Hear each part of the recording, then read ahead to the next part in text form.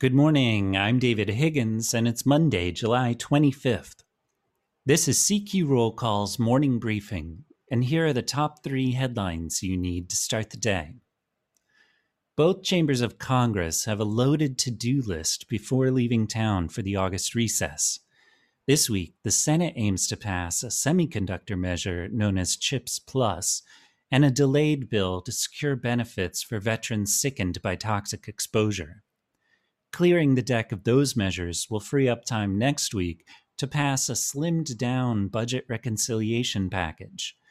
That package focuses on extending generous health insurance subsidies another 2 years and allowing Medicare to negotiate lower prescription drug prices. Next, the House has just 5 legislative days left before it leaves town.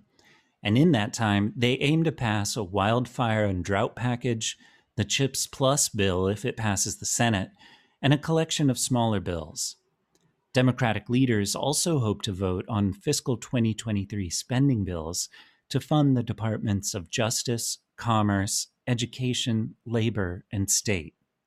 To top off the week, they could also vote on a bill that would renew a ban on semi-automatic assault weapons.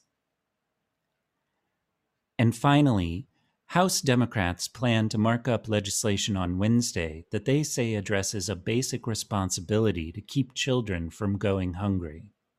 The draft bill would renew child nutrition programs. Republicans oppose Democrats' push to add changes to cope with the pandemic. Check CQ.com throughout the day for developing policy news. And for all of us in the CQ Roll Call newsroom, I'm David Higgins. Thanks for listening.